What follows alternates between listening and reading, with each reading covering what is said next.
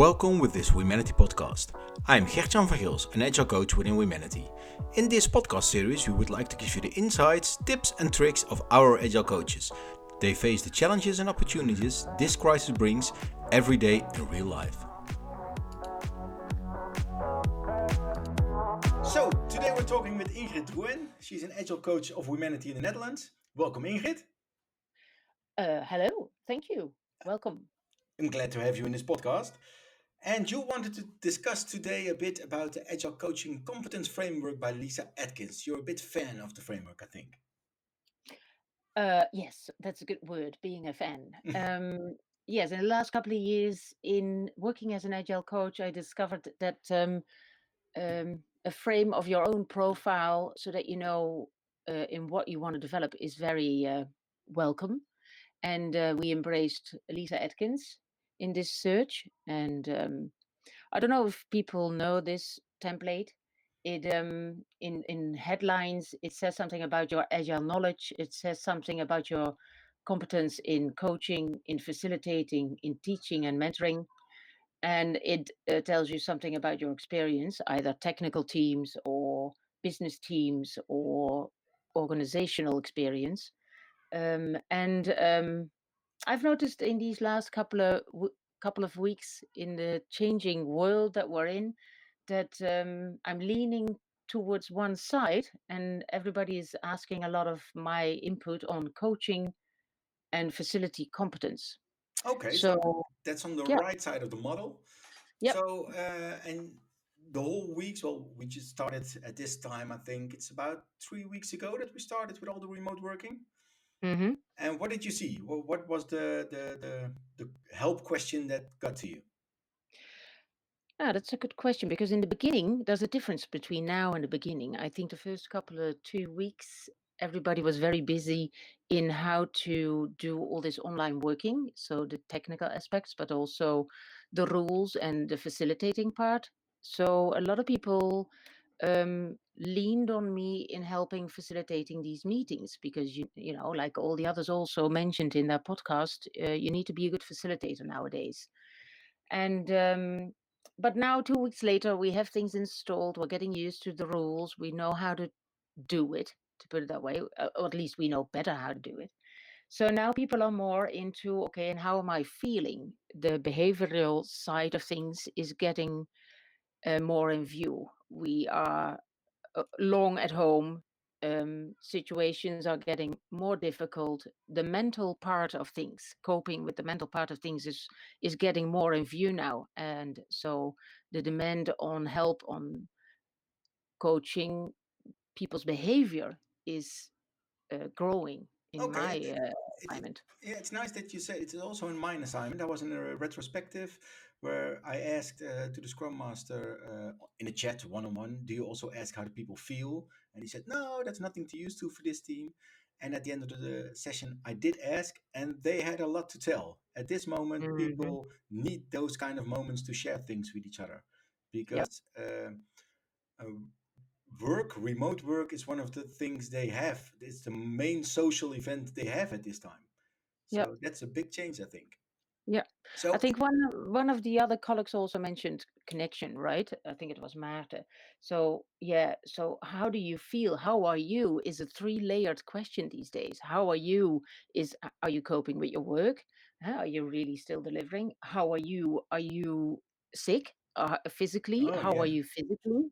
And how are you mentally? So this three-layer question um, demands time to be answered. So in meetings, you need to put in more time to talk about it, how people are feeling on these three dimensions, on these three levels. So yeah, very important to uh, create the opportunity okay. in a So, meeting. so you said first 2 weeks was facilitating, and now it's more leaning towards coaching, the professional Yep. coaching question. And Yep. if you're acting as a coach in this way, what kind of tools or what kind of things that you do at this time to provide coaching in this way? Um, People are used to a bigger facilitation role on my part, so that's something that comes in handy, to put it that way, so I can help steer dialogues towards these questions. So I do that a lot, I have to admit. Okay. So if they don't ask me, I'll just say, "Shall I facilitate?" Oh, nice. So I'll make sure that these things come floating to the surface, right? So when a meeting starts, I just start with everybody going in around, with the question, "Okay, how are you?" And if in these three levels, answer, "How are you?" and then point out who's next to answer the same question. So yeah, it's a kind of facilitating advantage that I take in a lot of meetings. Doesn't matter what meeting, daily or refinement or whatever they're meeting again. So I open up by helping them to express to each other how are they doing. Okay. And Um, and then if you're more towards the coaching, is that also in team context or more one-on-one? um, I have to admit that I did get a few requests more also on the one-on-one coaching part. Okay. Um, but I don't want to make that a regular thing. So I want to try to do as much in the team still, like usual, um, because I think it's important that it's a team dynamic that you're working on. And of course, you listen to people one on one, but it should not be a common thing. People are not they're supposed to talk with each other, not just with me. Yeah, I agree. That's a good thing. And what kind of techniques do you use to provide that? I'm spending less time on the agile meaning of things and the methods. I'm now spending more time on the behavioral part. And so I'm planning Johari window sessions. Okay. So how well do you know how do you think other people see you, and how do you want to be seen, right? So this is very important, especially in this new context.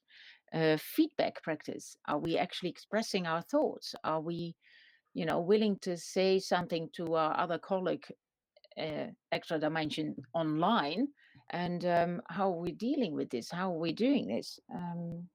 We still have responsibilities. So Christopher Avery, the responsibility model, growing to self-organizing, means that you still as a group have to be honest about, hey, are you admitting whether you will make it till the end of the sprint, yes or not? Where's your responsibility? Are you willing to say it out loud and not quit?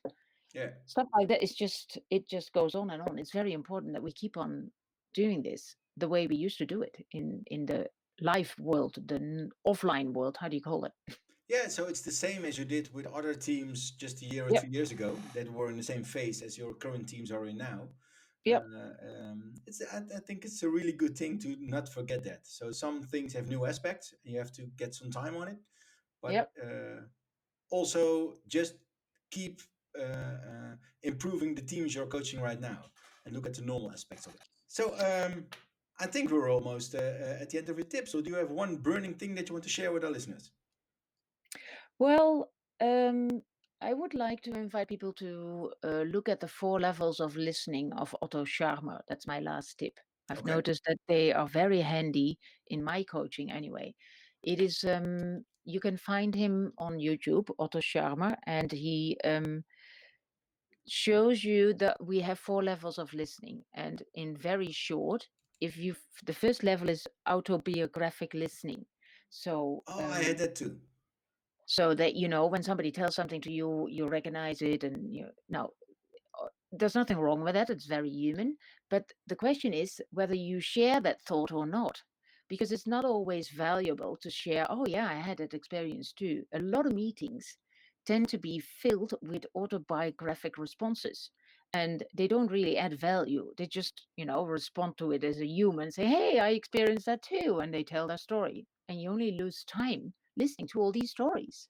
So autobiographical listening is very valuable for you yourself. But the next step is it valuable enough to share my experience to the group or in this meeting or not? That's the important question that comes to it. So that's the first level. Well, Yeah. second, third, I won't go into it, but there are very interesting levels of listening that he makes you aware of, so that you can contribute in the right way when you're in meetings, online or offline, doesn't matter. But maybe now in this online environment, it might be even more important to be aware of your own level of listening and what your value is of responding to a person or a group. I think that's really good. We'll put a link to that in the show notes so Yep. people can click through Yep. to the YouTube video. Yeah, for sure. Well, thank you very much for this conversation, Ingrid. Well, thank you for the opportunity, Gert-Jan. This podcast is powered by Humanity, the best place to grow.